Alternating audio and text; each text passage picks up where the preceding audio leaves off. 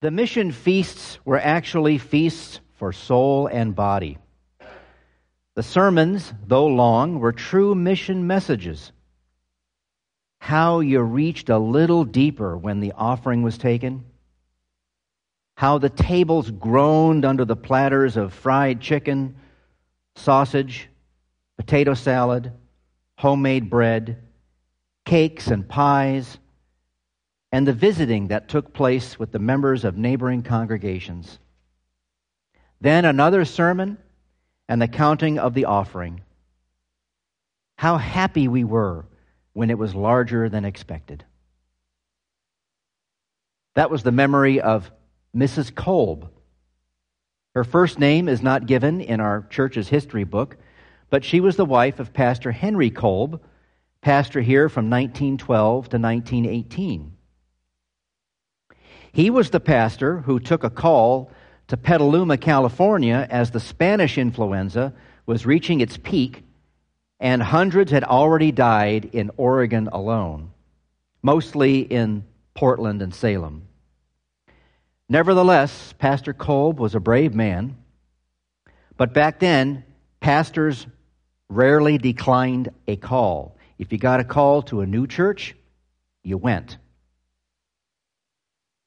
Since the Spanish flu really broke out in force in Portland in October of 1918, it's most likely that this church had a mission festival that summer. They had no idea what was coming.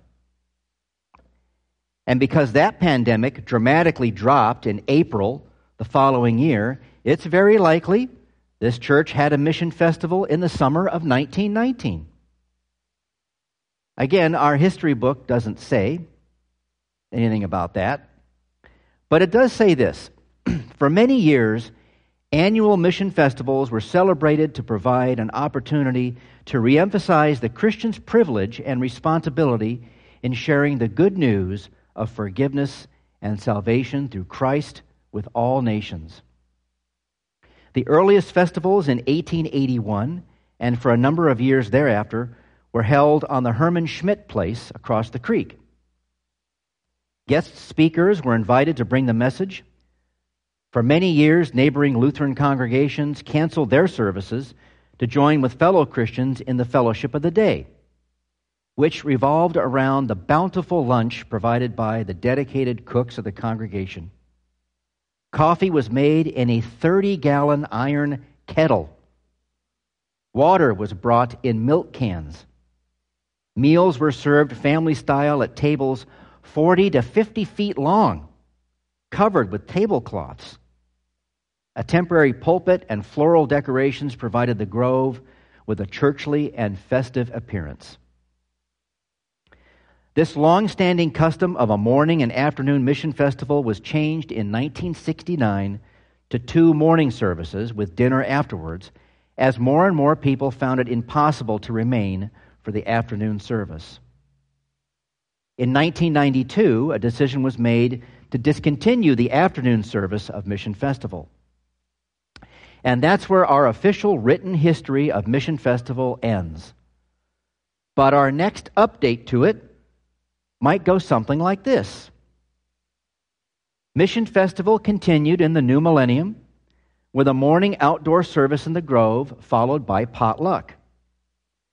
The message was given by guest preachers and missionaries from various organizations, including Food for the Poor, Concordia University Portland, and the Lutheran Church Missouri Synod.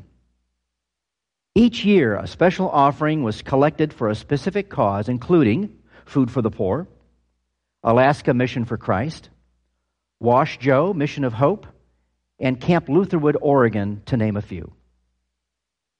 In 2020, the outdoor festival part of Mission Sunday was curtailed for the first time since 1881 due to the highly contagious COVID-19 virus. A special offering was still taken to support the missions which St. Paul has been supporting in the past. The following summer, Mission Festival resumed outdoors with a massive potluck and the return of the 30-gallon iron coffee kettle. Whoever's got that thing in their backyard or their shed, get it ready for next year. That's my prediction anyway.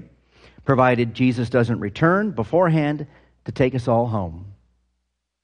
Today, however, I'm really going to miss Karen Heinemann's green beans, the dinner rolls, the desserts, having a guest preacher give me a break today. It's just not the same this year. Nothing seems to be. With one exception, the mission of the church continues indoors, outdoors, potluck or no potluck. The kingdom of heaven is like treasure hidden in a field, which a man found and covered up. Then in his joy he goes and sells all that he has and buys that field. You and I have a treasure. The good news of what Jesus has done and promises to everyone.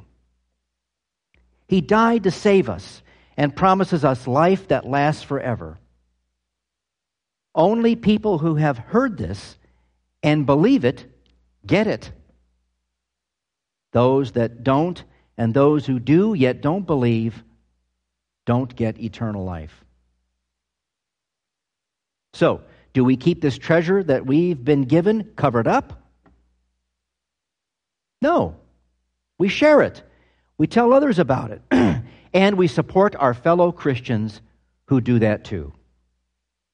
The mission of the church is to make God known and baptize people. And I wish I was baptizing someone today, but maybe because of something I say or something you say to someone because of this day, someone might be brought to the waters of baptism later on and be saved. You never know. And you heard earlier, I was looking through our church's history book, and in it you can read about various outreach and evangelism programs that this church has carried out in the past. Because, every 10 years, the Lutheran Church Missouri Synod ushers in a new program to get the gospel out to people. Ablaze, How Will They Hear, Everyone His Witness, or just to name a few of the more recent ones. Now, statistically, I don't really know how effective these programs are. They're better than doing nothing. But programs end up being things someone has to manage and maintain, or they just kind of fade away.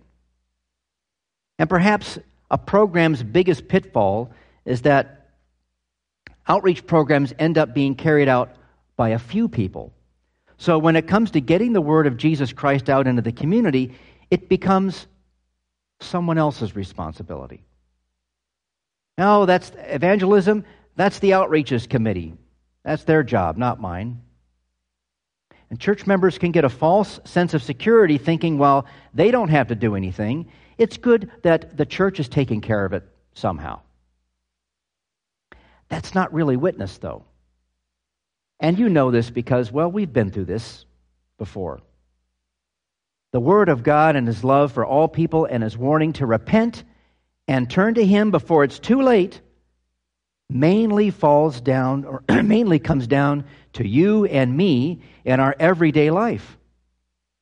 Whatever you do, wherever you are.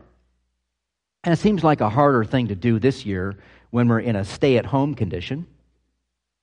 Maybe so, I don't know.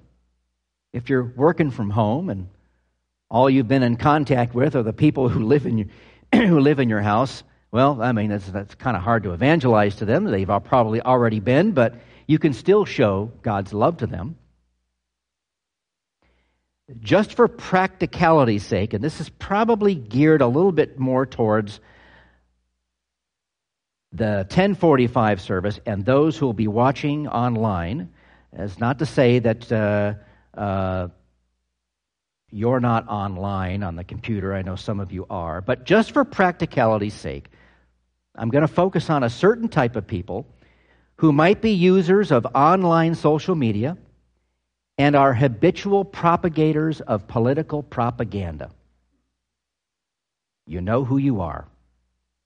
And you know what I mean by propaganda. Yeah, those little memes and little cartoons that someone else makes, you don't even know, but you like them and share them and pass them around to others. Look, that stuff never saved anyone. It never will. And it doesn't change anyone's mind to come around to your point of view. It just creates more division and perhaps makes you feel good. Instead of political propaganda, why don't you try sharing some words from the Bible?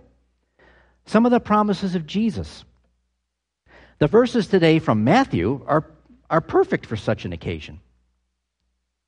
Now, you might say, or someone else might accuse you of propagating religious propaganda. It's not propaganda, though, when it's true and doesn't mislead.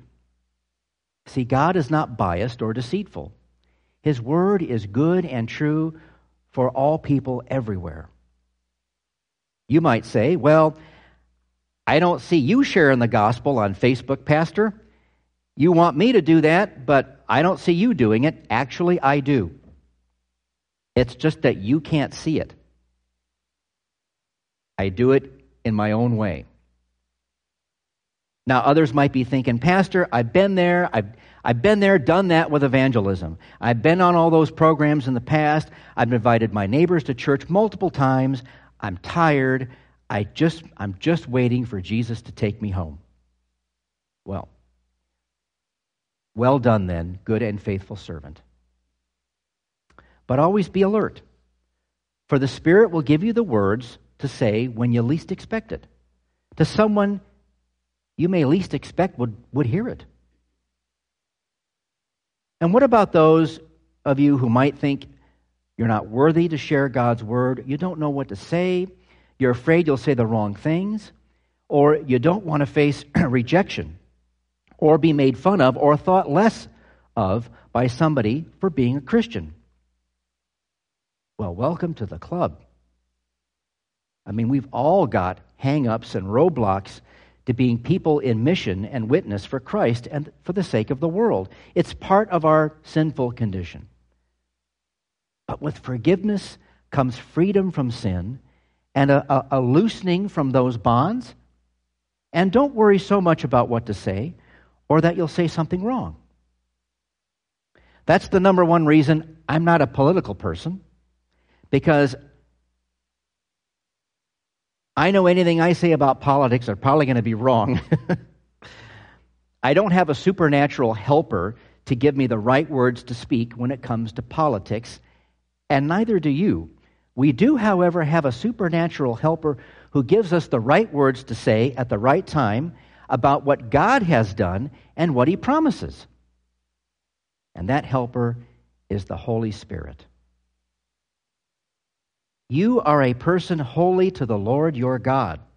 The Lord God considers you His treasured possession out of the multitudes of unbelievers on the face of this earth. Others are out there who don't know this about themselves yet. That's why our mission continues. That's why we don't cover up the treasure of the gospel of Jesus Christ, but promote it. We can and will proclaim Jesus in our individual lives, our family relationships, our work, our school relationships, and even our presence on social media, if that's your thing. May it be so for you. And may our continuing support for the missions we give our offerings to bless many, strengthen their faith, and give us comfort knowing it's not just their job to be religious and help people, but through all of us giving together, praying and worshiping our God together, we might glorify Him and give Him due praise and thanks for dying and rising again to save us. Amen. And may the peace of God, which passes all human understanding, keep our hearts and minds in Christ Jesus.